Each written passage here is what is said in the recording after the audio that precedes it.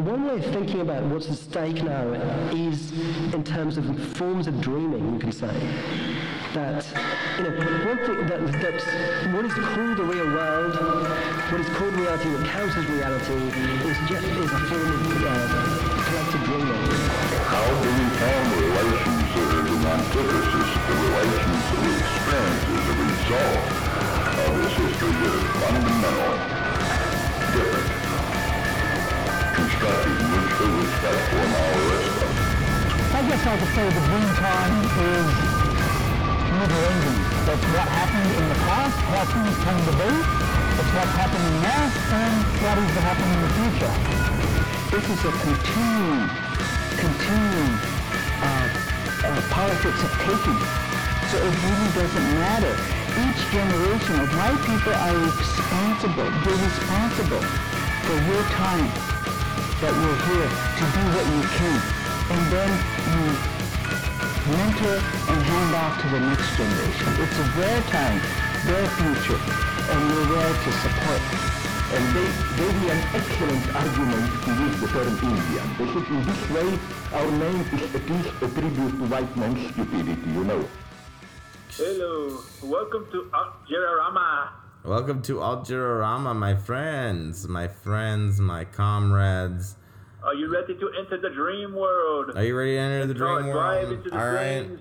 And hey, if you're already on your trip, then by all means, as always, hydrate yourself. Have a sip of, have a glass of water. Lay down if you can. All right. Let the experience come to you. Yes. We're here to discuss enlighten you.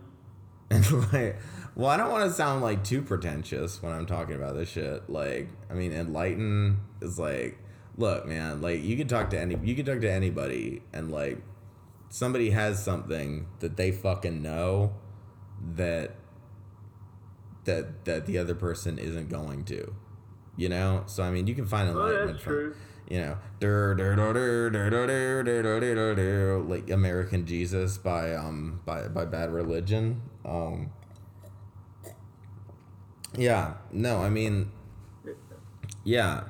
we were talking about recently, something I think is important to indigenous resistance, anti-colonialism, anarchism on a global scale, is the reactionary nature of anarcho-primitivism, right? Like that's something that we've been dealing with recently. That's something my cousin, who I also try to podcast with sometimes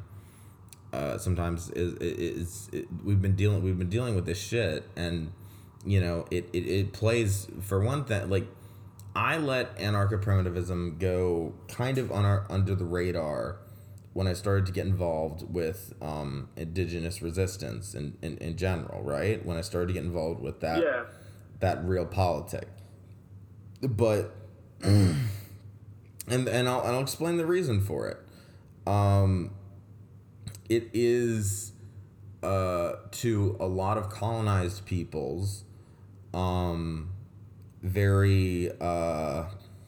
it's very easy to see that quote unquote civilizing force, that technological like pursuit of science within the Western canon as being a threat, as being an imperial force. Would you agree with that, Jamie? Yes. Yeah. Because technology has the tendency to kind of take over to the point where there's more skyscrapers and wires in the sky than there are trees. There's more buildings than there are places for animals to go and refuge. Yeah. The next thing you know, is complaining about bears being in their garbage or coming in the yard and shooting them for no reason. When in reality, they're just passing through. Yeah. No, we're all living here. On this land. We all got to share this land. More than me, more than any of us, Yeah. Like they can't help that they can't help the fact that we built this giant city in the way of their path. Yeah. No, actually, that brings me to one of the first distinctions I'd like to make, which is the term natural, how it's used in English. Like, how would you actually think of the term natural? Because to me, we're naturally evolved organisms, right? We came up here naturally on the planet. So by extension, wouldn't any use of tools that we have or anything we do, would that not also be natural? Yes. Like, the thing about nature or natural, right? Anything natural, is the fact that we need to have stuff that can decompose and go back to the earth. Exactly. If it can't go back to the earth, then it's not natural. Okay, well, I mean, that's an interesting line to draw. I actually had not personally thought of it that way, but that's a good way to categorize things, I think. Yeah, because look at human beings. We come from the earth, we go back to the earth. Supposedly, yeah, unless you're, right. you know. Yeah, you know what I mean? Ash to ash, dust to dust, you know what I mean? Yes. And treat, you know what I mean? I was raised Catholic. I know that for sure. Yeah, they literally put ashes on your fucking forehead. Yeah, not to bring religion in, but you know, you get what I'm saying. You know. Yeah. And like, if something can't rot and go back to the earth, then it's unnatural. Like metal may take a long time to rot, but it will rot. It will rust, and then next thing you know, it's dust. That's true. You know, and, you know, I believe, you know, in everything being able to go back to where it came from. Because if everything was in tune with nature, right, to where, okay, if our car breaks down, we can bury our car and it can turn into compost, right? Yeah. And you know, something else can come out of it. For the most part, yeah. Then it's not a threat to the environment. Whereas, okay, we got all these cars, but when, you know, next thing you know, we got, you know, we over there scrapping them and junking them, and next thing you know, so nowadays cars are made out of plastic, so they'll be floating in the ocean somewhere, and next thing you know, the fish are getting sick and dying, you know, because we're messing with unnatural things. Well, it's not like, I mean, the thing is, like, what's created as unnatural is largely up to a kind of social definition. So, like, when it comes to cars, even Tesla cars and shit like that, that you're right, that's not the thing that's going to, I mean, I'm tempted to quote George Carlin here and say, like, the earth is going to be fine. It's us that's fucked. You know? Like, there's going to be some plastic around. There's going to be some fucking, there's going to be a bunch of metals, a bunch of, you know, fiberglass, like shit like that. That's going to be left around. The earth can withstand that, as can life on the fucking planet, right? Like, shit will evolve. I mean, there's already microscopic organisms that can survive fucking anything. Forgive me for blanking on the name of these things, but they're basically like microscopic, like gummy bears. Do you know what I'm talking about, man? Those those little micros. Yeah. I don't know exactly what you're talking about, but I know you're talking about like streamophiles. Yeah, shit like that. Extreme weather. Or like, those like exoskeletons that you find on the beach, like those life forms that have been around longer than the dinosaurs and humanity put together, right? Yeah. Like, the Earth is going to be fine. The Earth is going to continue to exist as a planet. Well, the Earth, right, will be fine when we stop fucking it up. I mean, basically, that's just the main thing is that we want it to be fine for us. And also we want it to be fine, ideally, for a lot of the organisms that we have already been the cause of the extinction, of a lot of different species, basically. Like, we have already wiped... Like, I can tell you one species that I'm really concerned about right now is the red wolf. The red wolf, like their territory is, you know, and they're endangered right now, and no one seems to care. They make it sound, oh, they don't matter, but I'm like, well, you know, there's no respect for them because they're just like, oh, well, that's a wild animal, that's a beast. They're in the way, and no one really thinks about their contribution to the environment. Like, complete distraction from what I've just done. I mean, from what we were just talking about, is I'd kind of just casually knocked off the arm of this robot creature, this robot Stuffy. Actually, that'll be the cover of the podcast. How about that? That'll be the cover of the first episode. That'll be of the first episode. Like, I still want to do the Ultrarama cover with the Futurama font. I still want to do that. But I just sewed that shit back on, and I just knocked it off by just flicking it. And I'm so pissed off at myself. But so yeah, no, that sets the precedent for what we're going to talk about, which is anarcho-primitivism and why it plays so nicely with and why I gave it a pass for so long, why it plays so nicely with the rhetoric of indigenous action, right? Like, you can understand why. You could easily see how that would be like seen as a Western force. So how it connects with you know, indigenous resistance is just that the fact that you are basically like returning to the old ways and the way your ancestors were actually like living, you know, in balance with nature. Not so much, you know, out of balance with nature to where, okay, you don't care about the environment because you're too busy, you know, obsessed with you know, what's going on in the city, you know? Yeah, like profit, like people, you know, like I talk to my friend Ross all the time, and we talk about how balance is important, you know, with the planet, you know what I mean? Balance is absolutely important. You know, it's important, you know what I mean? But there's a way to have in a Taijutsu sense, without posing a threat to the environment, and while also being in tune with nature to where, okay, we respect the animals and stuff like that, you know what I mean? Because to me, like, when I think of anarcho-primitivism, I think about villages. I don't think about giant cities.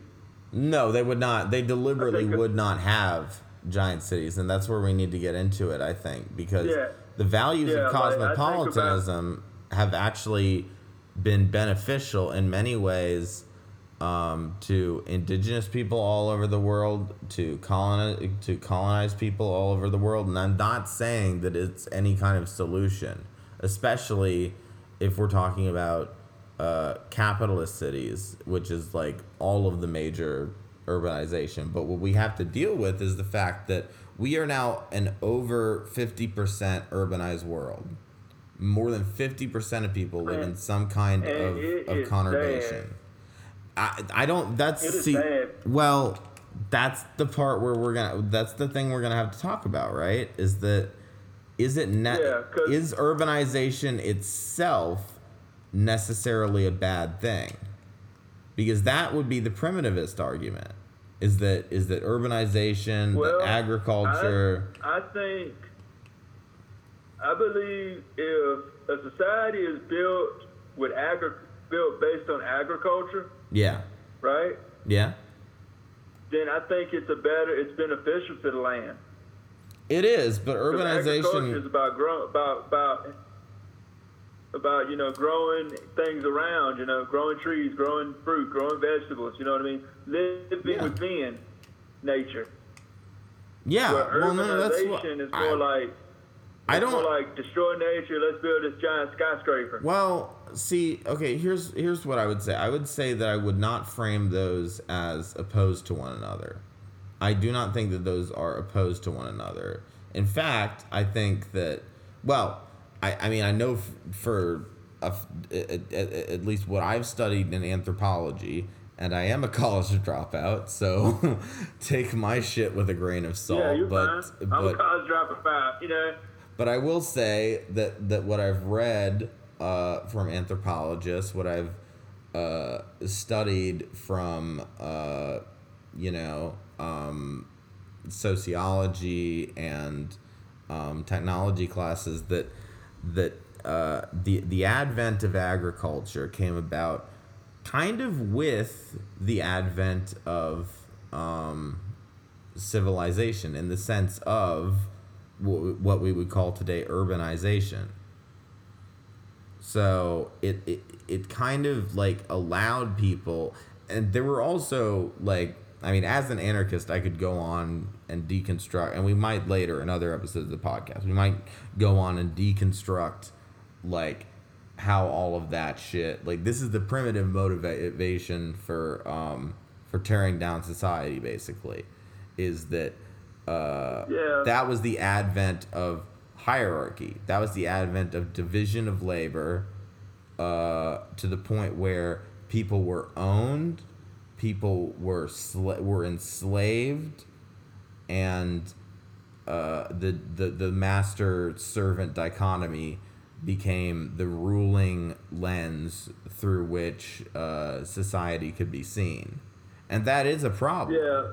But yeah, there is a problem. Well, it also sustained, if you look at the population growth of when that started happening, if you look at now, there were some health, there were, interestingly enough, there were as far as I'm aware, there were some health there were some adverse health effects of a diet that suddenly switched from a hunter-gatherer society to one in which grain was simply affordable and marketable. And so, there was actually there was a growth in population, but there was a drop in longevity. There was a drop in human lifespan. So it did not sustain us for long enough. And then came the other systems, which, if I were to go into like a Marxist, like dialectical material or historical materialist rather, if I were going to go into that whole vein, then, I would say societies have improved from that point. First, they were slaving societies, then they were feudalist societies, then they were mercantilist societies, and then they were capitalist societies. And of course, capitalism is still very much a problem. So ideally, there is a way forward after that, right? Yeah. I think the thing, to me, I think since you put it that way about different societies, urbanization is not bad if it's done in balance with the environment. Exactly. You know what I mean? Capitalist society doesn't care about the environment. It's all based on wealth. Yeah. It's all about profit. It's all about wealth. You know what I mean? That's the driver for any kind of. Whereas these other societies, because look at the Aztec, look at all of these ancient societies. Like, there was a picture on Facebook, and I saw these different pictures of different societies, different cities, right, that existed, right, and they were beautiful, right, and on Turtle Island, as we call the United States, right, North America, yeah, and it does kind of look like a turtle on a map. I'm not gonna lie. Yeah, it does. That's why I kind of want to. That's why I kind of want to bring that meme, the turtle party, out with Dana Carvey doing the turtle bit. I'm down. I'm ready for that turtle party. Are you not turtly enough for the turtle club? Like, that's. Oh yeah. Please, everyone listening, join our turtle club. Are you turtly enough? Like an Uncle Sam poster. Like, are you turtly enough for the turtle club? Because that's what we need to be allegiant to. Is the land, the environment that sustains us. Because we don't own that shit. If anything, it owns us, right? Yeah, because when we die, right, our children take on the land. Mm-hmm. And our children need to be able to sustain the land, be able to live off the land, because living in this capitalist society, right, where the land and the water and all that stuff's not being cared about, right? Yeah. It is destroying the land and making it uninhabitable. It's making the water undrinkable. And next thing you know what I mean, you'll start seeing water prices go up, and water will be more expensive than gold, actually. You know what I mean? Certain Basically, things yeah. be hard to get because, you know, you'll be over here paying $10 for a tomato because of the fact that, okay, You need can't water get to it at a grow produce it. store because that produce store's food is contaminated. You know? Yeah. And, you know, to me, the land is very important. It's what sustains us. And capitalism, you know, is not going to help sustain the land. No, it's never gonna not. help it. It's You know, infinite growth you for know the what I mean? sake of growth Capitalism itself. Is like capitalism is all about money and resource extraction. Yes. And they don't care how they do it. They don't care how they do it as long as they get it. They don't care who it affects. You know what I mean? And I can say this because I've been reading this book called Ecocide of the Mind. Mm-hmm. And they were Who's talking that about by the way? big I'd like to cite the the author if you remember the author of it. Okay, the author of the book? Yeah.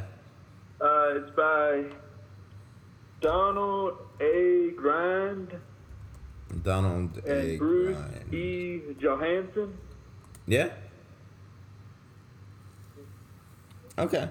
Well, Yeah, cool. it's a good book. Yeah, no, I mean that is and I was just hearing about on that Indigenous Action podcast that you showed me. I was just hearing about the lithium mines that were being opened on native territory and given the go ahead to sort of plunder for like I initially had like somewhat mixed. I mean, I didn't have any mixed feelings about industry, or especially not the Tesla industry, which I believe is what's responsible for that project. But I did have mixed feelings about when the Mauna Kea protests were going on, because I recognized that was a sacred site to to the Polynesian people, and I felt I had mixed feelings because like it is actually the most prominent peak on Earth, and it is an ideal place to build a telescope. Not talking about like the actual capitalist industries that are investing in that or deliberately colonizing. Just if you were to look at the map, like I should probably say at this point, I am on the autism spectrum. So if I were to look at the world like it's my plaything, which is what a lot of autistic people do, that is kind of where I would put that. But at the same time, I believe very strongly in self-determination. And the indigenous people of the Hawaiian archipelago do have a right to decide how they wish to engage with the world. So I mean, but do you see what I mean? How I had kind of conflicted interests. Yes, you understand why they're doing it, but you feel like it should be up to the indigenous people to decide whether that thing is going to go up on top of the mountain. Exactly. And I agree with that, because to me that's what Tecumseh was talking about. Tecumseh, he was trying to unify all the tribes together, so that way, if anything is going to happen, you have to go through all of us. Yeah. For it to happen, not just the signature of one person. Of course. Because presumably that's what would happen. They would target the people that were a little bit more on the colonized spectrum, where they're like, okay, I don't care. They sold their souls out to colonialism. They target them people to sign the contracts. You know what I mean? Yeah. To do these things. You know what I mean? And if they're not colonized, they're under threat of death. Yeah. Because I've heard stories about tribes, own people selling their land out just for money. And I've heard stories about people's tribes being threatened under the threat of extermination. Yeah. If they did not sign this piece of paper. That's basically how. And Yeah. Because look at Mount Rushmore. Mount Rushmore is a desecration. It absolutely is. It's a desecration. And when you're young, we were kids, we thought, oh, this was a beautiful sight, right? I never thought Mount Rushmore was a beautiful sight. I thought it was tacky and garish and fucking stupid. First of all, why were those four guys out of all the presidents? Why were those the four guys that you were like, yup, those are the ones that should be on the mountain? It was Washington, Jefferson, Lincoln. Sure, I get that one. All right, that's the first one that kind of makes sense. I'm not for Lincoln. I hate Lincoln. I hate Lincoln too because of what he did. I mean, he signed the Homestead Act. Him and all of his favorite generals were an active part of the brutal colonization of the West. So Lincoln declared I don't want to get into the whole what should have happened at the point of the Civil War. All I know is that there was revolutionary potential there, and it was squandered. And Lincoln is responsible for actually mass death. He declared war on you could argue that's the start of American imperialism. I won't, because that's going to get me in a lot of trouble. But I understand. Fuck Lincoln. He's responsible for a lot of people's deaths and a lot of the loss of indigenous land. When I was a kid, I was learning history. I learned about Lincoln and all. I thought, Lincoln was a great guy. He freed the slaves. Everything was good. Yeah. And then when I found out the whole Dakota 38 situation, I was like, fuck Lincoln. Yeah, fuck Lincoln. And also, he only freed the slaves. The irony is that he freed the slaves. He declared the Emancipation Proclamation of the slave states, which had already seceded from the Union. So he wasn't even technically in control of those states. He said, okay, y'all are free now, which by free means basically subject to terrorization from the Ku Klux Klan at this point. He did not, however, in order to keep Kentucky, Maryland, Missouri, and I want to say West Virginia, but I'm not sure what the other actual border state was. In order to keep them in the Union, he said that the Emancipation Proclamation originally did not mention them. It did not. It excluded them. It said that they did not have to free their slaves because he wanted them on his side, because it was about keeping the Union together. It was about defending the industrial capitalist project of the Union. I don't want to get too far into that because people were going to, misinterpret that or whatever. Yeah, let's not get too far into it because we're going to drive people away from this podcast. Yeah. This is not a Confederate podcast. Sherman didn't go far enough. I'll say that. How about that? How about well, actually, no, I shouldn't say that because Sherman also desecrated a lot of indigenous territory. So, we're obviously anti-Confederate. Anyone living today should be anti-Confederate. It was an it was an imperial slave state that seeked a golden circle around all of the plantations of the Americas. It was I shouldn't have to go into it, but yes, I'm anti-Confederate in case anybody was actually fucking wondering that. Just because I'm shit talking Lincoln, just because I'm shit talking like one white guy who liberals are supposed to worship doesn't mean that I side with the fucking Confederacy. It's ridiculous I even have to say that, but you know, it's the fucking internet, so people are gonna say that shit. Yeah. Well, you know what I mean? Like, seriously. You know, how all the white presidents aren't perfect, you know what I mean? And there's never been a good white president. Obama's fucking terrible too. Obama. Oh, I know. All the presidents in my lifetime have had the executive branch has expanded further and further each fucking time, and we keep allowing them to commit goddamn war crimes.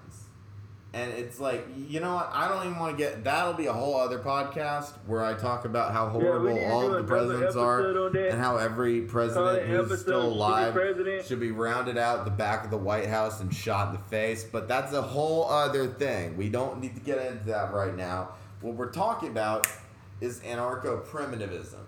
And I want you to talk... Yeah, and I didn't mean for you to end up going from... We went from the... Yeah, I went off on a rant. I do that a lot. the Mount Rushmore, to you know, how much... Also, Teddy Roosevelt is a cunt, cunt, but at least he's like, you know, kind of a cool, like... I wish he was around, like, during, like, the WWE, like the 90s era of that, so he could be a wrestler. I think Teddy Roosevelt would have been amazing, would have been an amazing wrestler.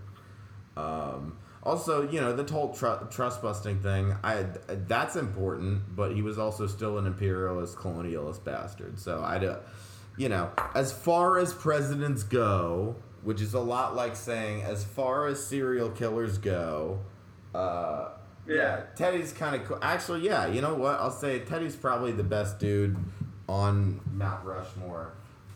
He still shouldn't have been carved into that bitch because it's a really tacky, stupid-ass monument, and anybody who goes not only that, but it's just, you just don't do that to nature. It's just obnoxious. I mean, to be fair, though, they did start, I think it was Tecumseh, if I'm not mistaken, that they are carving into the back of Mount Rushmore. There is a major... No, it was Crazy Horse. Oh, it's Crazy Horse. My bad.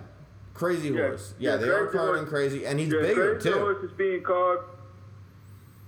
Crazy Horse is being carved a mountain and all, but still, you know what I mean? Like, it's too late, you know, why, like, anyway, why do it anyway? That's my thing, you know what I mean?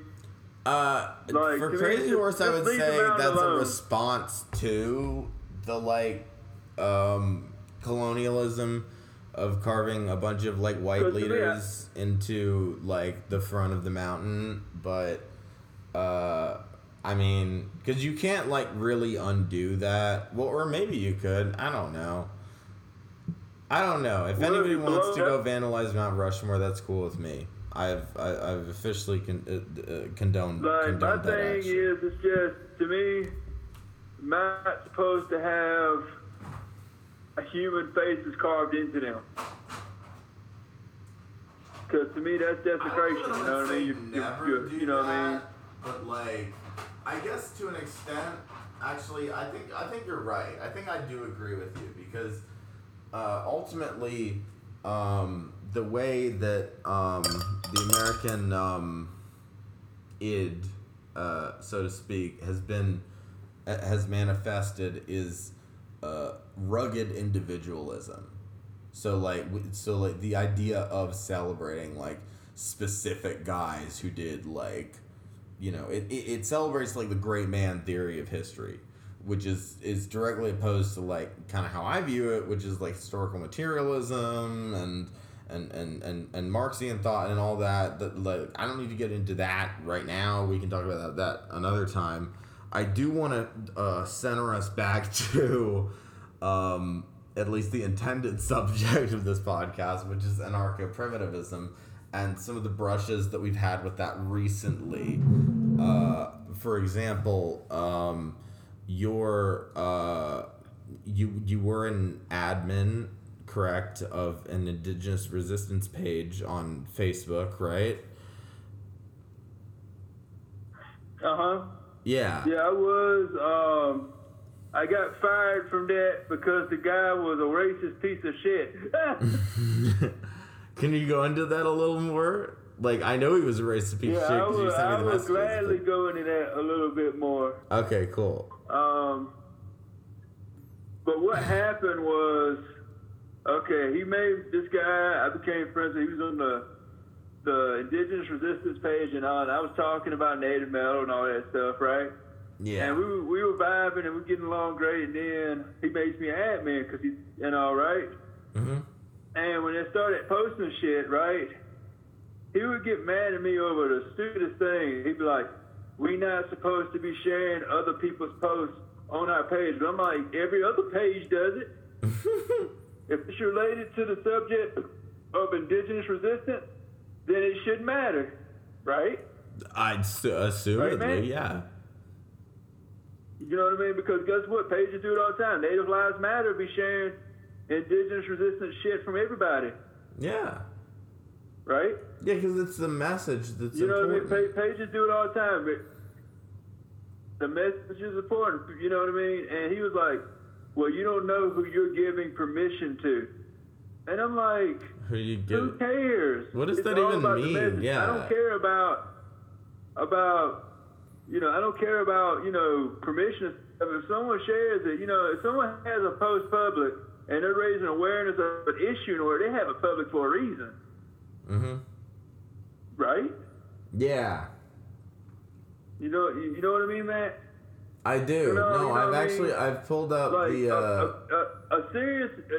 No, sorry. I pulled up the Okay, so the page, the creator of the page, I assume, said his name is printed on that little photo on the Statue of Liberty. The problem is, why are we promoting white photographers? And then you said, so are we going to get in trouble for sharing a post a million other people and native pages have probably shared? And he said, in trouble? No. Discredited for jocking whitey? Maybe. And then you said, white photographers, I don't really care who the photographer is. Native, black, white, if they are on our side, it shouldn't matter. And then he says, everyone you share aids automatically implemented, associated with the movement. I'm not even sure what that means. Do you know what that means? What he said? Say it again. Everyone you share aids automatically implemented, associated with the movement. What does that mean? So basically, he's saying that. So basically, he's trying to say that I'm like saying that these people are associated with the movement or associated with some other movement, maybe.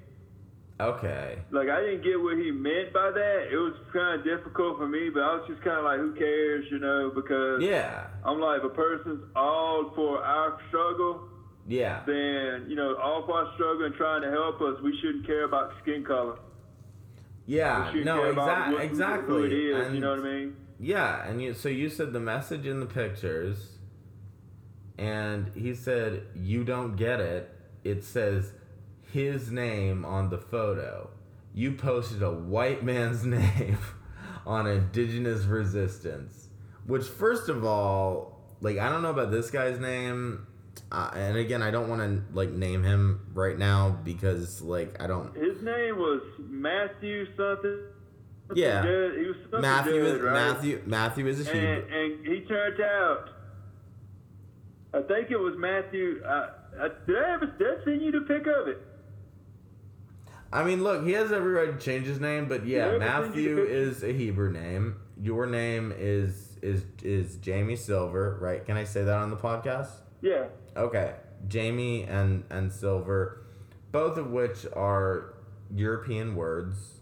Okay, that does not downplay your act of resistance at all, in my opinion.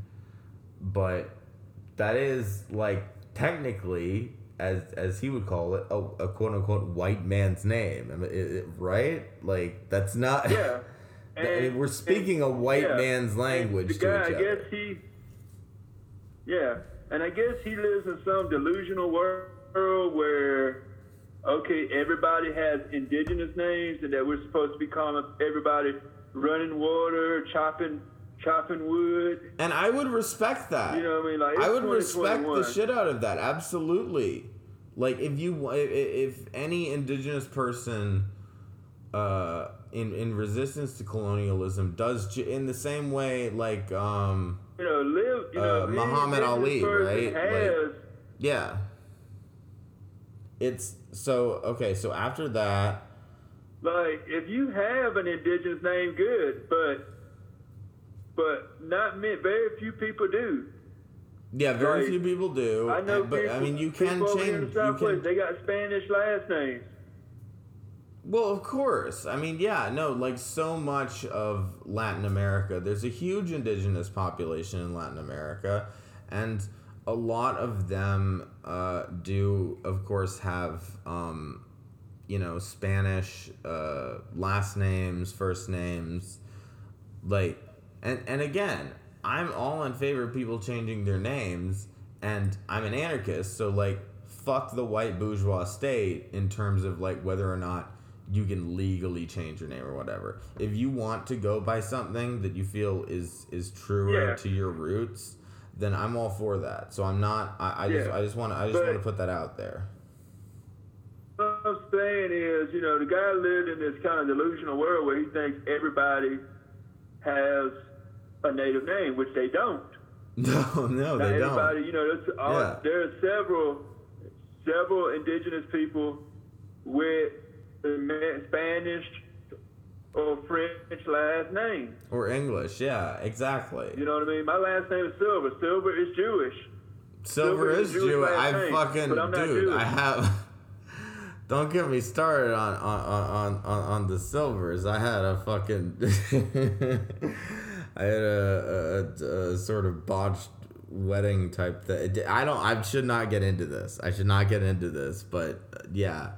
No, that family actually you had. get what I'm saying here. And the guy, the guy accused me of, posting a white dude when the guy, in reality, wasn't even white. That's true. That is the final. And he didn't even research it. I was gonna save that as like a blow at the end, but the dude turned out not to even be white. He just had the name Stephen Judd. Who I guess I probably should. I think it's probably positive that I mentioned Stephen Judd that I credit him for the photograph because I thought the photograph was good. I thought that it was actually maybe that's what we should put as the main photo for the episode. I'm not sure yet. Well, I'm just saying, you know what I mean, because to me, I'm like. I'm gonna tell you how I found out it was a native person was because my friend Natalie, who's Chickasaw, right? Yeah. And she looked, she's my complexion and your complexion, real light skin, look like she could be white passing, right? Mm-hmm. And I showed her why I got fired, and she said, "Wait a minute, I think I know who this photographer is." So she reverse researched that photo on Google and found the photographer, and it was a native photographer. And that just made me realize, wait a minute, this dude got rid of me just because he didn't like me. Probably. You know what I mean? Like, I can't imagine enclosing yourself so deeply in. For one thing, I mean, there's the obvious irony, and I know it's a cheap kind of irony to point out because it's the same way that people say to me as a leftist, oh, you hate capitalism so much, but you're using a phone. But it's even more so, I think it's a little bit more legitimate of a criticism towards anarcho-primitivists that they are using the technology that they claim is the biggest problem in society, right? Yeah, to me, that's what kind of gets me aggravated about anarcho-primitists, is because anarcho-primitists are trying to promote primitivism, but yet they're using technology, And to me, Yeah. I feel like they need to understand that none of us will ever truly be able to go completely back to. You can't do that, and most of us wouldn't want to. Am I wrong? Yeah, Like, would you I would really want want to? Like, I'm No. not. Like, I mean, I'm not saying that. Like, I hate capitalism. It shouldn't be under that system, right? But like, would you truly want to just go back to hunter-gatherer tribes and just like, you know, going out and trying to, you know, throw enough spears at a mammoth in order to eat that night? Like, would you No. really want to go to that? No, because here's my thought.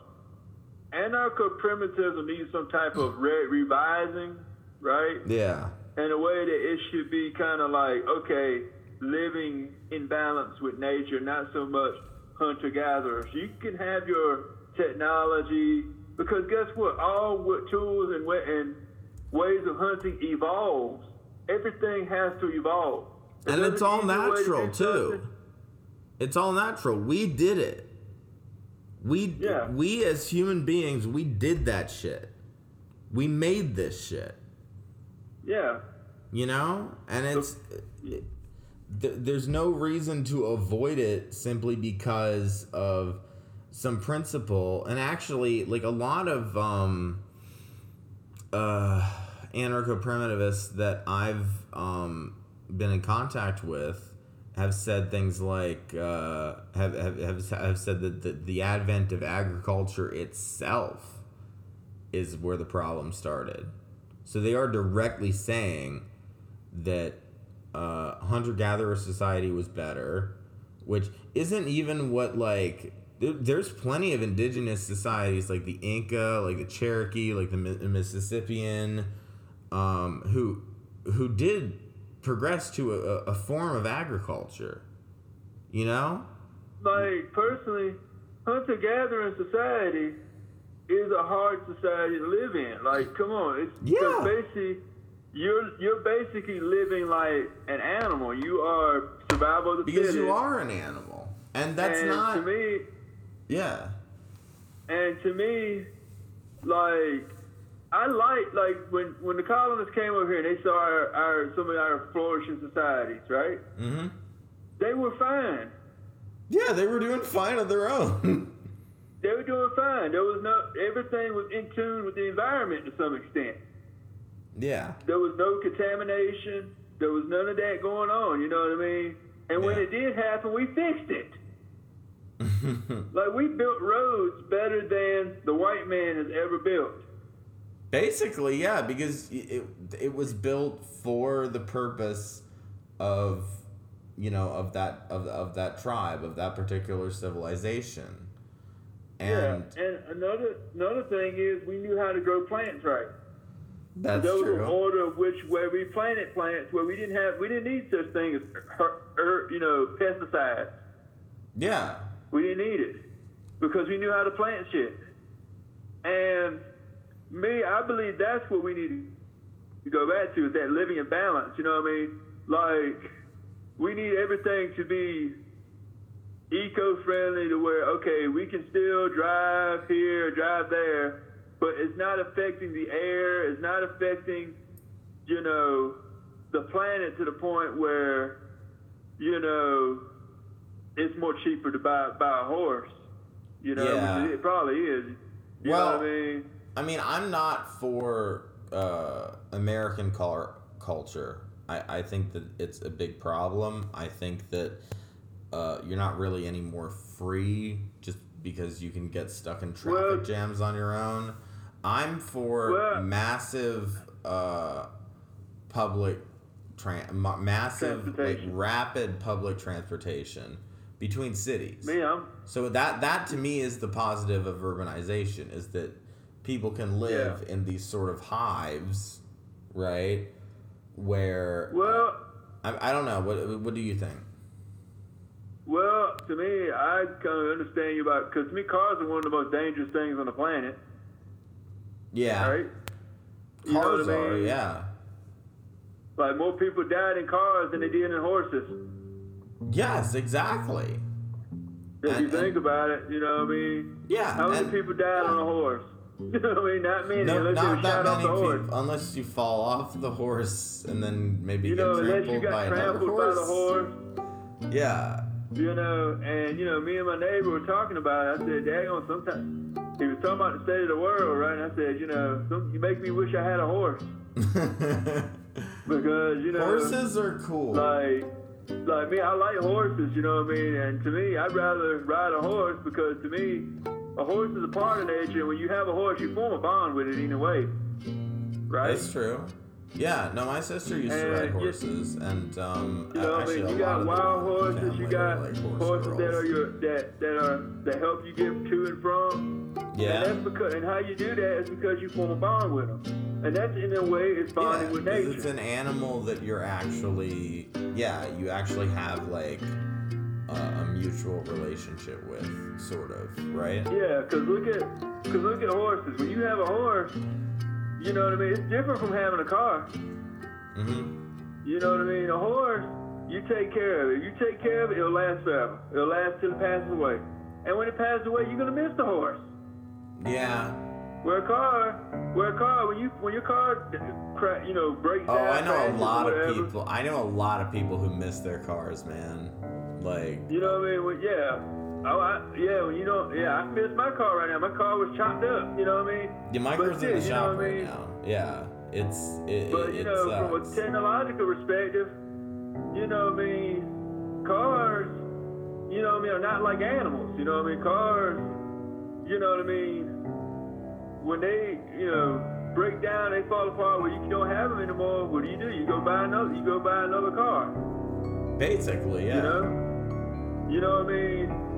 Whereas with a horse, right? With a horse, you gotta like get to know the horse before you can, even think of riding. Horses are not just gonna let you like just hop on them. It's not gonna say, "Oh, come on, hop on me. I'm all yours." Where a car is like, it's soulless.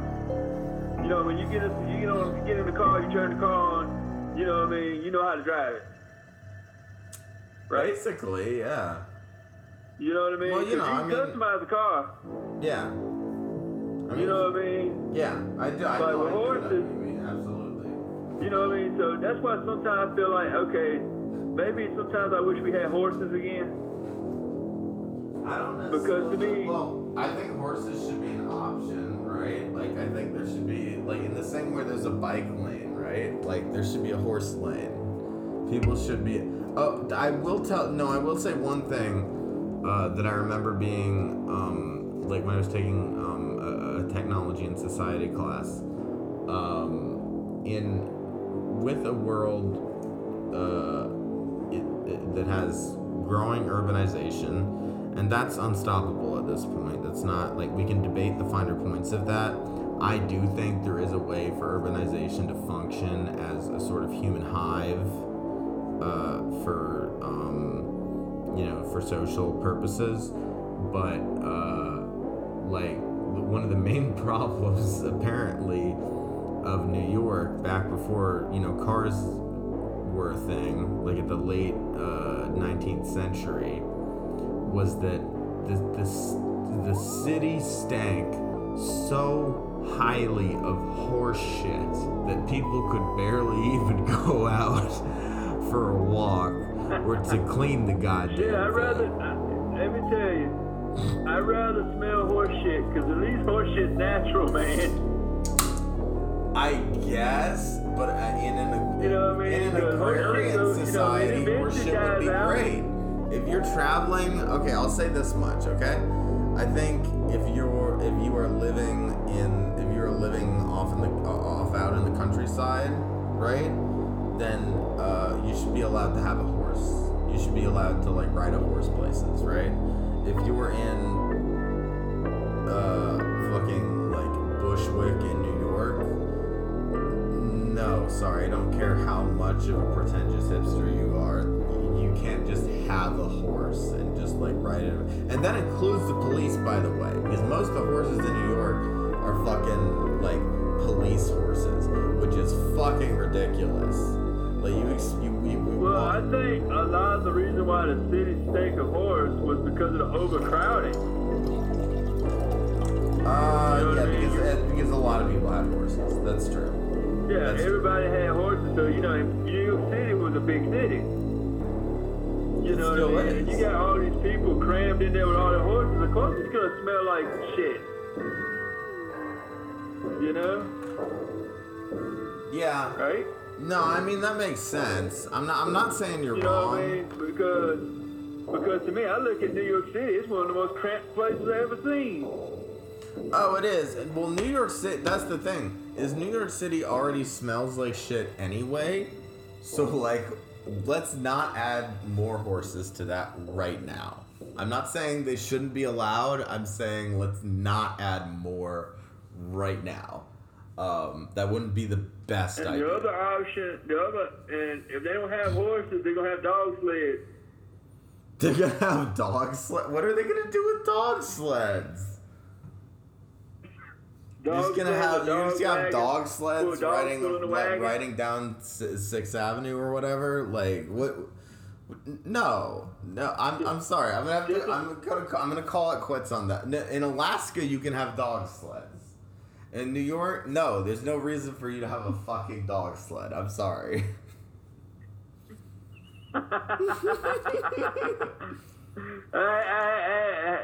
had to put that in there. I'm picturing the idea, and look, man, like if I ever if I end up moving to New York City with my cousin or whatever, I like the idea of having a dog sled. I don't think I could properly care for a dog sled, but I do like the idea of just going around Brooklyn in a dog sled. That is really fucking funny to me. Yeah, you'll see people. You won't see a horse. You'll see a donkey pulling the damn wagon. Actually, I would like to ride a donkey. I want to ride a donkey around Brooklyn. I would like to ride I would just like to be on a donkey and have that my main form of transportation. I would tie him up to like a bike rack, at like wherever everybody else has bikes, and there's just a donkey just there. And the donkey would be named Eddie Murphy. But Eddie? Eddie, yeah, I would call him Eddie. Like Eddie Murphy? Yeah, I would call him Eddie Murphy after the donkey and Shrek. After Eddie Murphy? Yes. That was a good movie. But we're getting off subject here. But we are. I can go back to actually. Sorry, what is the alternative? What's the alternative? Man, that's what I've been trying. We're asking. Yeah, like what's the alternative to where everybody is happy and the environment's happy where we got our lights, we got everything we need, everyone can thrive, right? Yeah. And it's not affecting the environment to the point where we gotta worry about shit like climate change. We already do. It's too late for that. We already do have to worry about it. We cannot undo the damage that has been done. It'll take hundreds of years to do it, you know what I mean? And it would. Me, I believe, I honestly still believe. COVID-19, right? Yeah. That should have been a wake-up call to a lot of people, and it kind of wasn't, and it's really frustrating for people like us to watch that, It taught me that the earth doesn't need us. No, it doesn't. And we need the earth. Yeah. Because when we were still. Well, we need a place to live. What was that place in Europe where the water came uncontaminated because no one was out there? Yeah. Like it got clear. Like to me, hearing stuff like that, right? Well, I've even seen shit around town, man. How small we are as people. I've seen wildlife coming back out and actually feeling way more comfortable than I have seen it in the past. Like squirrels will just be on the sidewalk. You would never have seen that before in like downtown in a major metropolitan city. You would never have seen that before. Also, I gotta say, because I live in Raleigh, I kind of love the fact that like the kudzu has grown over most of the street signs.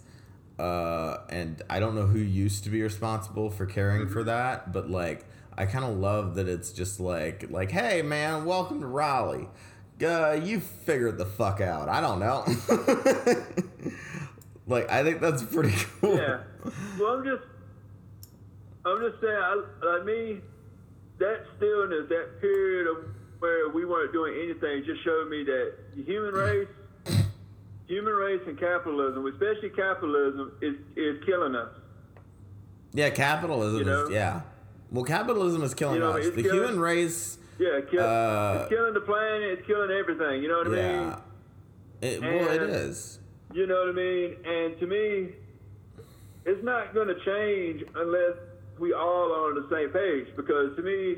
Well, that's the page we're trying to get people on, telling me that, man. we can't share anybody that's white or someone that has a white last name because or something like that, right? That shit is bull. Even though they're supporting us, it's not helping our struggle here. It's not helping. I hate to say it, but colonization has already happened. What needs to happen into the future, and it's not up to me. It's not just me saying this.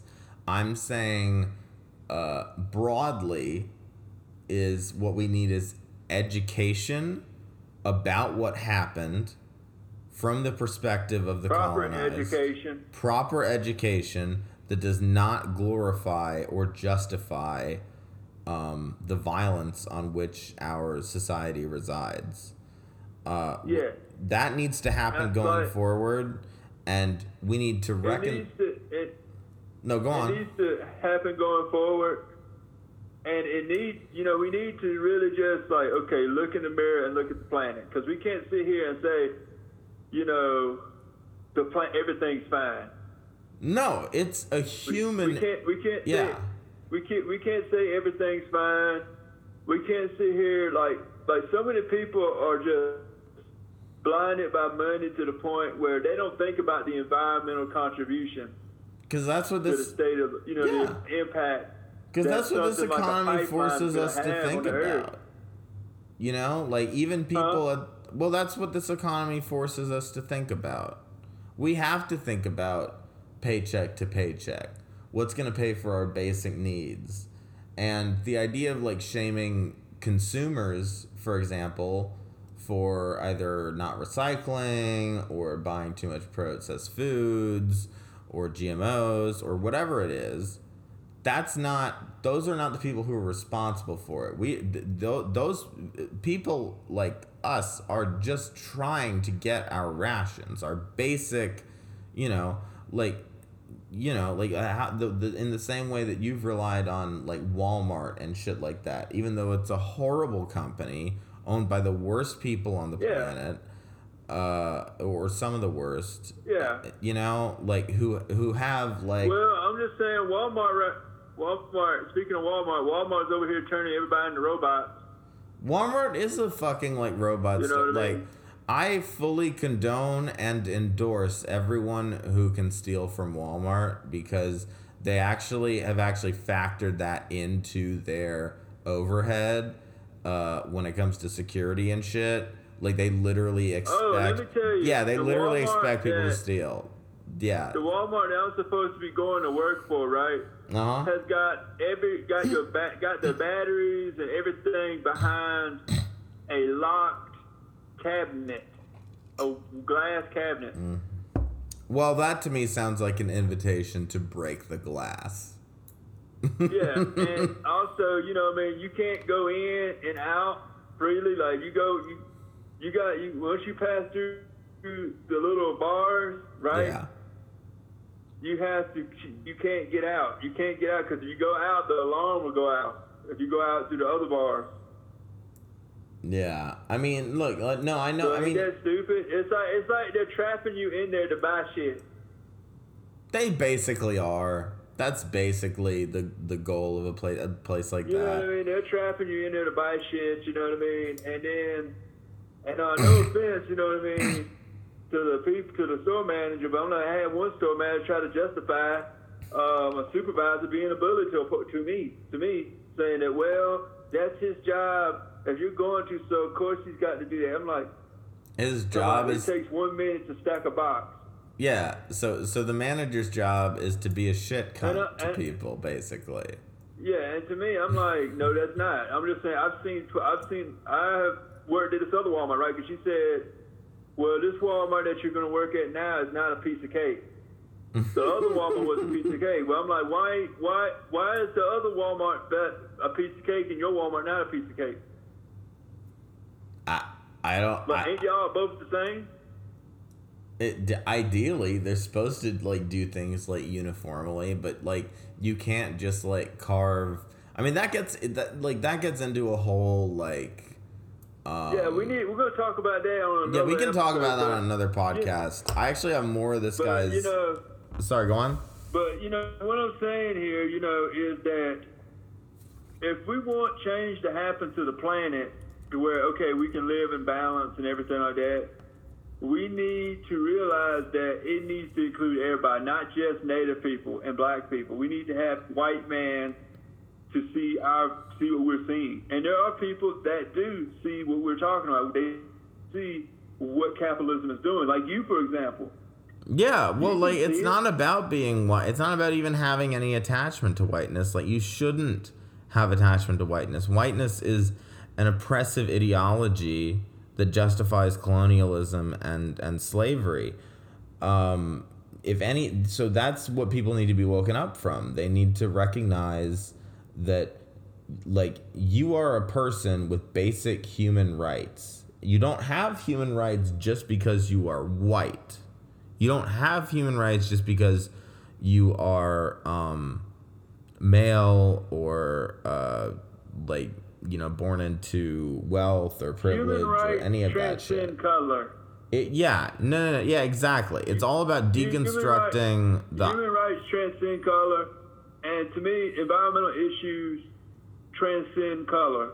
Environmental issues are the biggest, like, that's what, like, you know, I remember having a psychology professor talk about how people do naturally fall into a kind of us and them mentality, how they kind of fall into seeing some other group of people as an enemy.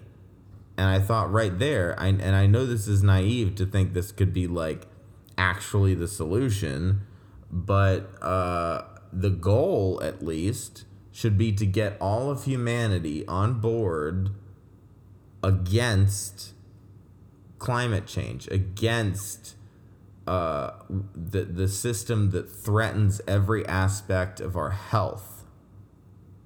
That's the goal, right? If we can find an enemy that isn't each other, right? Yeah, because to me, like, there's white people that don't like what's going on. There's people. A lot of people are sick of this shit. Yeah.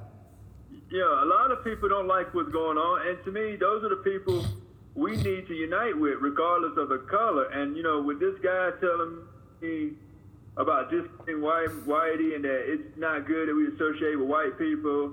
Like, this guy told me not to post documentaries and podcasts in the morning because no one would look at it. I'm like, and to me, that's just when I realized that they just don't like me. He doesn't like you, and he also, I think, wants to make it about him. Like, it's not about, like, wouldn't you agree that it seems to be like he's championing this as some sort of as some kind of like egocentric like costume almost, right? Yeah. Well, the thing is, he wants, like, his view is the white man's problem, kill the white man, kill them all, everything we go be fine. Which, like, it wouldn't, you know what I mean? If you're still using the same system, if everything is still functioning according to the economic laws that govern. I mean, for one thing, you're just not going to be that successful, and it's sad, but there are not that many there are not that many indigenous people left on Turtle Island. It's something. Yeah, well, the majority of indigenous people on Turtle Island that are left are mixed. Yeah, we're just straight up massacred. And we're triracial. Yeah. We're triracial people now. Yeah, yeah, the identity. Yeah, what I mean? Exactly. The identity of. And, Yeah, no, go on. Yeah, that's what needs to be recognized is that, to me, we need to realize that the key to saving the planet is everyone realizing how capitalism is fucking. It doesn't matter about the race, color. Yeah, right? It doesn't. This ideology. It doesn't matter about individuals either. That's not who. What matters is the fact that we're killing the planet. But we need to understand that we are all participating. Money will not save us. We are all participating. Yeah, I mean, there's that famous graphic that's, perhaps a bit cliche, but at the same time, it's still very true. Once we have burned down all the trees, once the sea level has, flooded all the major areas, once the permafrost has melted and unleashed all the diseases that we are not inoculated against, once all that happens, we will learn that we cannot eat money. We cannot eat money. Yeah. We cannot drink oil. These are all. And that's what he couldn't see. You know what I mean? He couldn't see that. It don't matter what color the person is or anything like that. If they're on our side, that's what we want. Yeah. Know who your enemies are. That's the people that we want on our side. White, black, whatever, who they are. If they are for us, they understand us. They are the people that are going to help us change the world.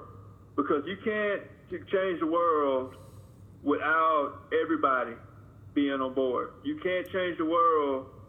You can't make people realize how fucked up the world is if there's a bunch of people that are not going to listen, or you're excluding people's thoughts, other people from the movement here. You know what I mean?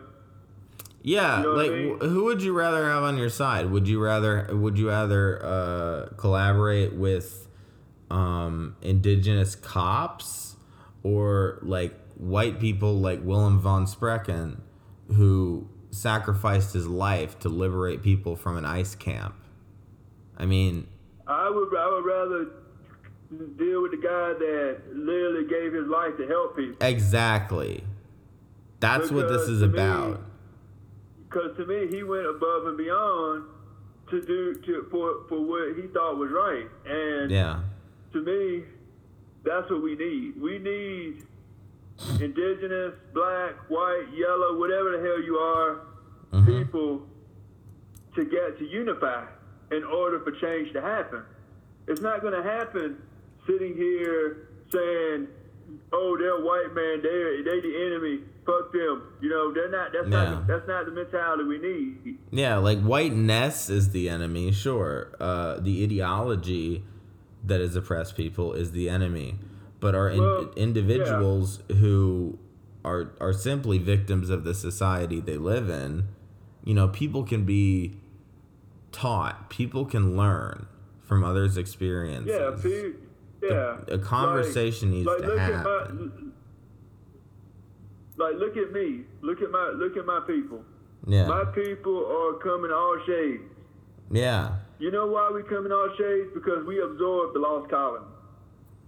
Yeah, no, I was with. We absorbed the lost colony. The lost colony didn't die. Yeah. We took them in. They became indigenized, and that's because when they were dying, right? Yeah. They realized that they cannot hate us. No, because they can't hate us because guess what? We're helping them. Yeah, Your God cannot help them. They had to turn to people. Yeah, they had to turn to people who knew what they were doing with the land, who had lived on the land for centuries, who were familiar with it, and knew how to survive and raise generations for the future. And that's like the spirit. Like we adopted orphans. We had mercy on children, little children, right? Mm-hmm. If there was a war going on, we didn't kill the kids. We took them with us. Yeah. You know, runaway slaves. They came with us. You know, they came with us. They came and lived in our village. Mm-hmm. They married into the community. They became Halawasaponi or whatever, right? Yeah. That's how come we got wavy hair. You know why that happened was because when it comes to survival, racism doesn't exist. It doesn't help. Yeah, it definitely doesn't help. How would racism help you in survival? Yeah, exactly. Racism will not help you survive. Racism will not save the planet. Excluding people based on their skin who want to help does not help the environment or your cause. It doesn't. It makes it worse. You know what I mean? It just makes you smaller and smaller. Because look around. There's more white people than there are native people. Yeah. And you want the world to change, you got to work with white allies, you got to work with black allies, you got to work with Asian allies, and you got to be all y'all have to be on the same page and understand what is happening. Yeah. Once that happens, guess what? Everything changes. Everything changes because guess what? Everyone is unified. Everyone's under the same page. Everyone is thinking like a pack. Yeah. And that's what I want. Sorry, what are you saying? And that's what's important. That's what's going to create change. And that guy don't understand that. No, he didn't. And I mean, that's what... You know what I mean? He don't understand it. Because I told him, I said, I'll go find that post so you can stop throwing a temper tantrum. And he got mad. He got mad. He said, first you were off IR. Now you're out of my friend circle because I called him out on his bullshit. Yes, exactly. Yeah. You know what I mean? And to me, those are the people that are poison to the indigenous resistance movements. People like that are poison. Yeah. Because they carry hate. They carry bad medicine. The people that support the indigenous movement don't see color. They see allies. If someone... Yeah. Because I went to that fundraiser, right? For was raising food and money and all that for the Line 3 resistance, right? Yeah. And we had white people, we had black people, Asian people, we had all kinds of people come up there, donate food, camping gear, generators, you name it, they donated money to help because they cared. And that's what the real threat to the system is, right? Yeah, and to me, hatred is how they keep you from decolonizing. Hatred is colonialism. Hatred and fear. Hatred is a wall. You can't decolonize the world with hatred for a person because of their skin color or because of what their ancestors did. Yeah. You can't decolonize the world that way. You can decolonize the world by hating the system. Yes. The system, you know, because you're not hating people. You're hating the system. You should be hating. That creates the state of the world. You should be hating. It creates the oppression. Yeah. You should be hating whiteness. You should be hating white supremacy. You should be hating patriarchy. You should be hating heteronormativity. You should be hating systems that and cisnormativity and ableism and all of these things. Like, that's what's oppressing you. Do not. Yeah. Like, that's what's oppressing you. Do not point at a face. Do not point at a face and say that's the man. Yeah. Do not because that's led to some pretty fucked up shit when people like. Yeah, you can't. Yeah. Like, you can't sit here and say, you can't sit here and say, point at Caucasian person, that's the problem. That's the problem. It's like all of them are automatically. Yeah, exactly. It's not. You know, it's the system. It's the system. It's always a system. It's always a system. It's like, not. like, you know, and that's where like like communism and all that comes in. Communism, right? When you were introducing me to communism, right? Yeah. Fascism was a distraction, was a deliberate attempt to steer people away from communism and Bolshevism and socialism. A deliberate attempt to point at a face. And socialism in Europe, it was are the great Jews. things. They benefit mankind. Yeah. They benefit mankind. Because me and C. Hasten, she was helping organize that Line 3 fundraiser, right? Yes. We were talking about capitalism. And I'm gonna say, I swear to God, she's like you in a native woman's body. Because very, I am very passionate about it. Like that's why I felt like I was talking to you. I felt like the I was ideas that compose what I am will appear in other. It lives on in other, like, not that, and I don't mean to say like it's mine, like it's my credit. Like, no, other people have been like me before me, and they're gonna come around after me. And what we need to do is organize people like that and get them to take the steps necessary for solidarity and to bring down the ideas that hold up the old world and bring us into the future, build something in the shell of it. Needs to die, you know what I mean? And, we were talking about communism, right? And I told her how you introduced me to it. Mm-hmm. And she was like, Native people invented communism. And I said, that's what my base president man said, right? Mm-hmm. Yeah, there's a long history of that. Yeah. And, we were saying that we help one another and all that stuff. And that was how it was supposed to be. And to me, that's what we need to go back to. Like, for example, you don't need to work to benefit.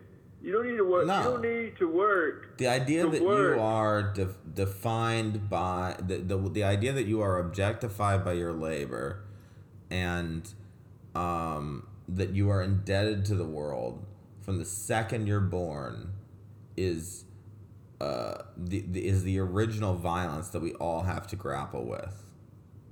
We all have to accept that. Because to me, like, in Native societies, we helped each other, We grew stuff together. It was a family. It was a system, We were together.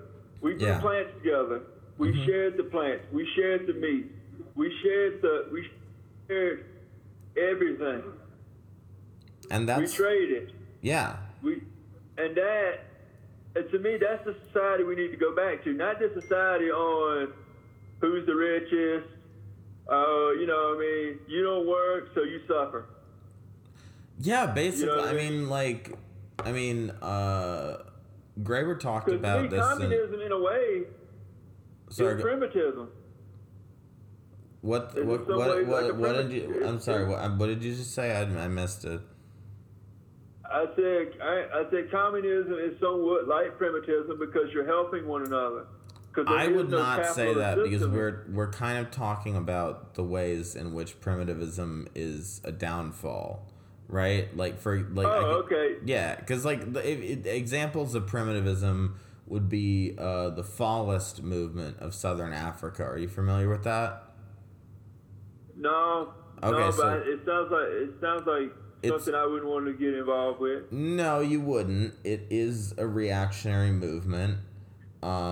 Just in the same way that any kind of nationalist movement, even if it is resistant towards a dominant culture. I think the key to a better world is balance with the environment and technology, to where everything goes back to the earth. We're not harming the earth while having the things we love. You know what I mean? Yeah. Well, no, fallism.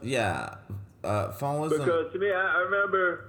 I was telling you about the post where they were telling me to get rid of my car, spend how many years in ceremony, only take what I need. But I'm like, I get what you're saying, but guess what? I like having my record player.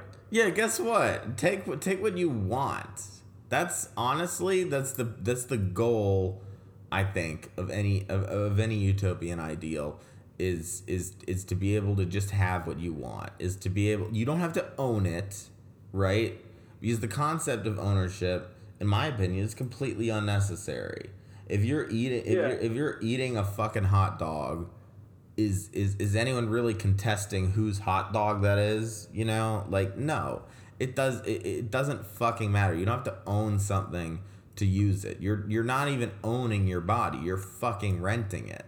All of those cells are going to go back into the earth, you know, and like, so what I was saying about fallism is it is kind of what you could imagine. It is like a primitivist movement against what they see as European or Western influence on the African people, which there has been plenty of course.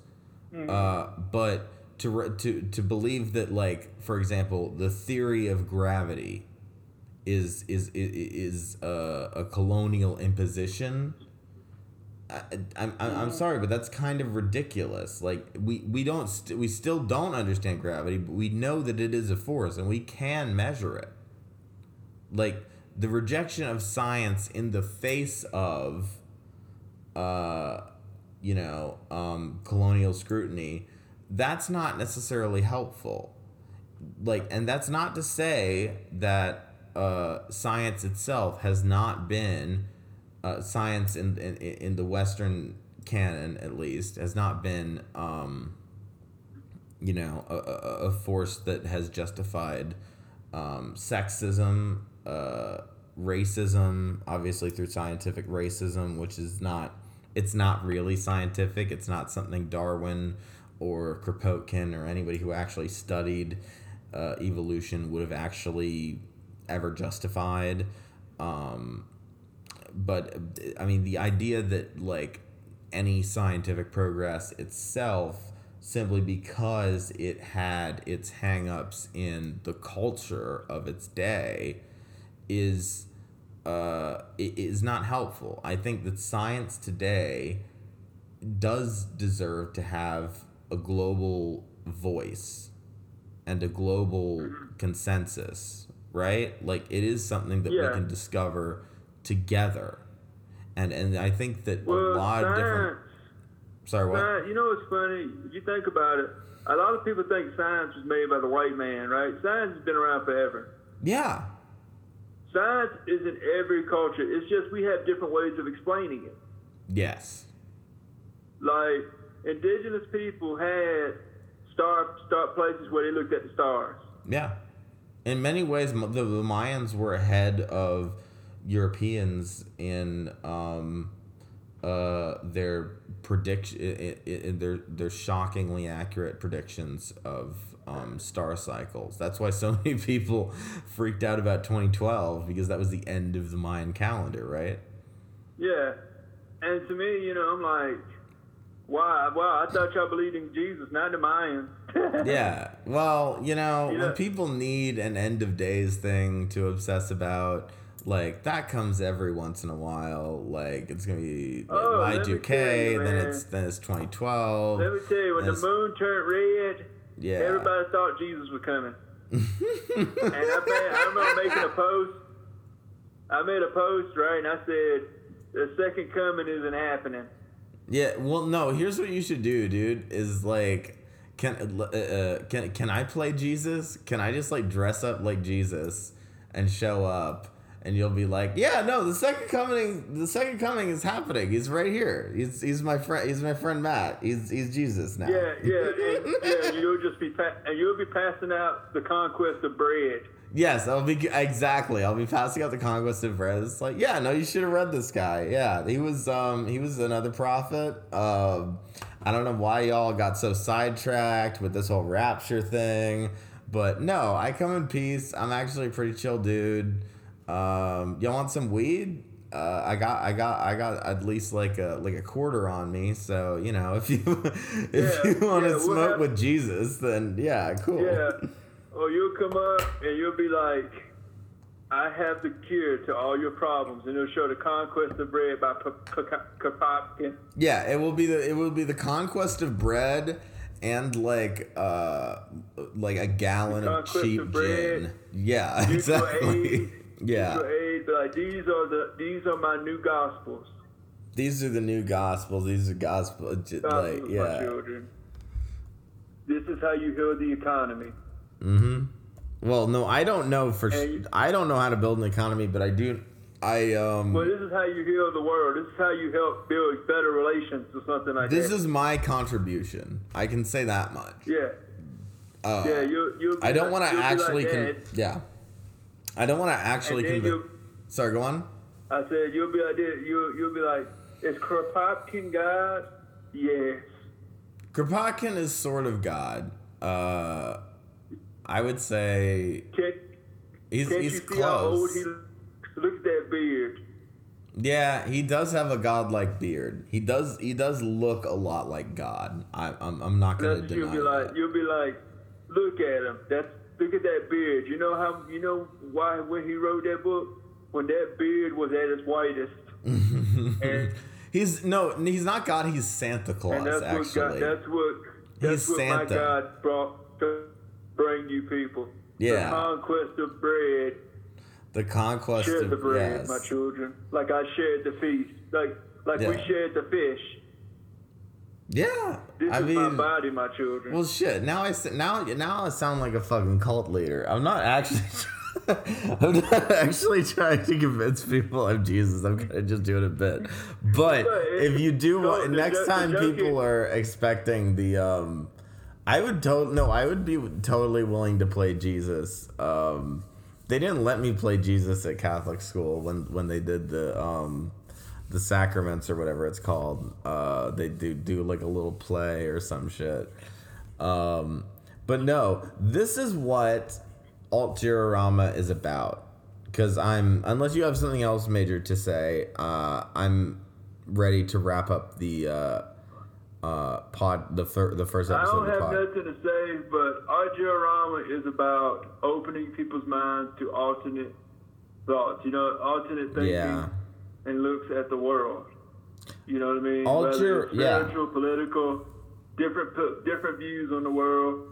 Me and Matt, to be honest with you, on this first episode, we didn't have a script, so we're just shooting the shit. Ignore the fuck ups. Yeah. But at the same time, it's a fun. We hope this conversation that we had has been entertaining. You know what I mean? Hey, if you've listened this long, then go ahead and subscribe on Apple or Spotify or wherever you get your podcasts, because we're just going to shoot out an RSS feed and see what happens. Subscribe and enjoy listening to us talk and ramble on about whatever, you know what I mean? Yeah. We're good company. Whatever the subject is. Yeah, we'll try to. You'll laugh. We might piss you off sometimes. You'll laugh, you'll cry, you'll come. You'll cry. Whatever happens. It's like a soap opera. Yeah. It's like a soap opera in podcast form. Mm. And we as, anarchists here, you know what I mean? We want people to open their minds, you know what I mean? And, we are not, we are just two people having a conversation, and we're letting you listen to our conversation. That's basically what this show is. And we hope that our discussions open your mind to new thoughts and ideas to where, hey, those two guys are on to something. Right, man? Yeah, right. I mean, like, can I say what Alt-Diorama means to me is it means a future. It means paving a way forward.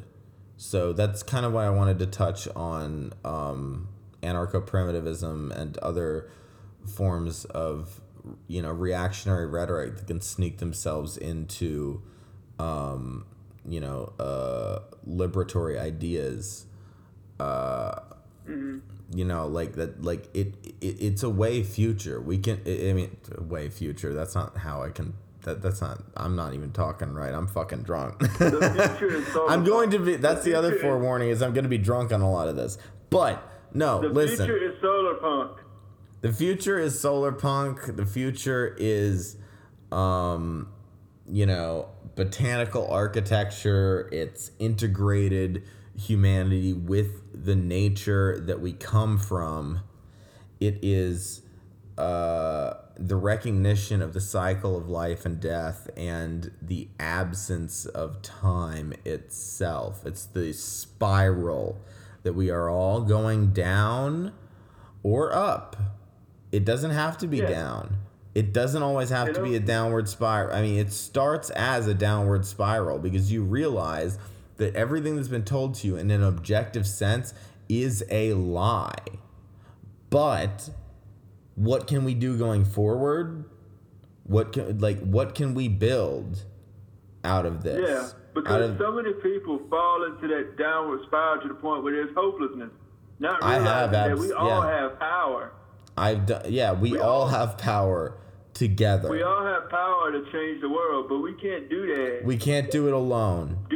We can't do it alone. We cannot do it alone. We have to believe in each other. If there's anything you believe in, together, believe in each other. Yes. If there's anything we believe in, we got to learn to see without color and look at each other as one, the human race. Walk without fear, and you won't attract the worm. I do a Dune reference, but no, seriously, we are trying to create the synthesis. Okay, many times before there has been attempts at creating a synthesis between Marxism and anarchism, for example. There were 4 internationals, and still people let their bitter grievances get in the way, despite the fact that the roots of these ideologies, and we can get more into this in future episodes, are very much the same. They are building blocks on top of one another, and they are irreplaceable. And this is something that what's his name? George Stegmaier, I think is what his name was. He wrote a book called Decolonizing Dialectics, and I think that's a really important piece of literature for and piece of theory. It's a good it's very good. It's a bit heavy even for me.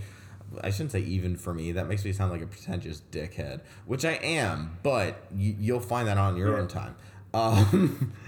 No, I genuinely believe that there is a synthesis. We want to plant seeds. Yeah, we're just planting seeds, man. As Bill Hicks said, just planting seeds, just running around planting seeds, which is a nice way of saying that I like to come on things. Our listeners. Yeah, no, I mean, language is both a bridge and a barrier. Language is the closest thing in existence to what you could call magic, in my opinion, because it allows us to share. I'm getting way too basic with this, okay? Y'all already know how language works. Y'all already know how, y'all know the message. We're just repeating it over and over again to put it in your head. Y'all know the tools that you have at your disposal, and we can use them to reshape. I'm going to go ahead and quote a recent, relatively recent, Enter Shikari song, which I know a lot of people like to make fun of that band, but you know what? Fuck it. They made the best album of 2020. Called Nothing is True and Everything is Possible, and there's a line from that which was anyway, we just want you guys to know that we are more powerful than we realize, and by talking about we all are alternate realities, thinking talking about the state of the world and showing opening your mind to what's happening around you. We hope to plant seeds in your mind to where, okay, you start thinking, okay, what can I do to create a better world? And you can be part of something. It's not all on you. Yeah. It's okay. Not all on you. You can form a group. You can form a group of friends together and take on, and organize people together. Because guess what? A small group of friends. Divided we fall. United we win. Yeah.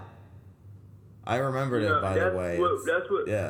And that's what our Diorama is about. We want to encourage people to think for themselves, unite together, and create a better future. Communicate where with us through the environment, we can live in coexistence with nature, the environment, and one another without having to suffer. Yeah, exactly. You know, and that's what they describe our church.